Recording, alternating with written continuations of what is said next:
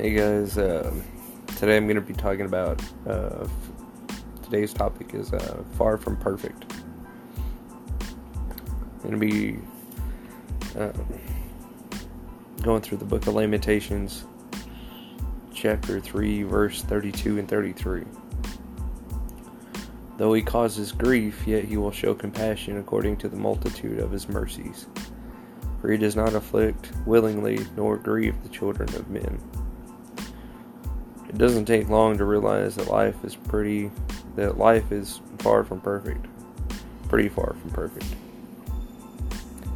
There are things that can happen to us that can cause a deep amount of pain, such as parents getting divorced, someone you know who is diagnosed with cancer, a best friend betraying you, or having someone you love die. Many of these circumstances are beyond our control, so we sometimes have the tendency to blame one person we know who could have prevented it from happening: God. When we were in the midst of these circumstances, it is so easy to get angry and want to know why God is allowing it to happen to us. Since we can't always find the answer to that question, we often come to the conclusion that God gets pleasure out of watching us suffer. However, that is the farthest thing from the truth. Instead of trying to figure out why you're going through the pain, the important thing to remember is that God is perfect, and He is still in control of your life. He loves us with an unconditional love.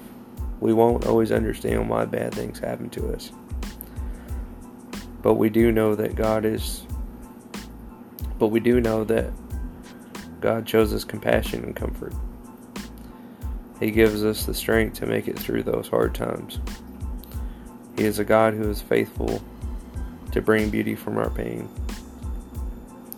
And if we keep our trust in Him, He will use both the good and the bad circumstances in our life to bring glory to His name.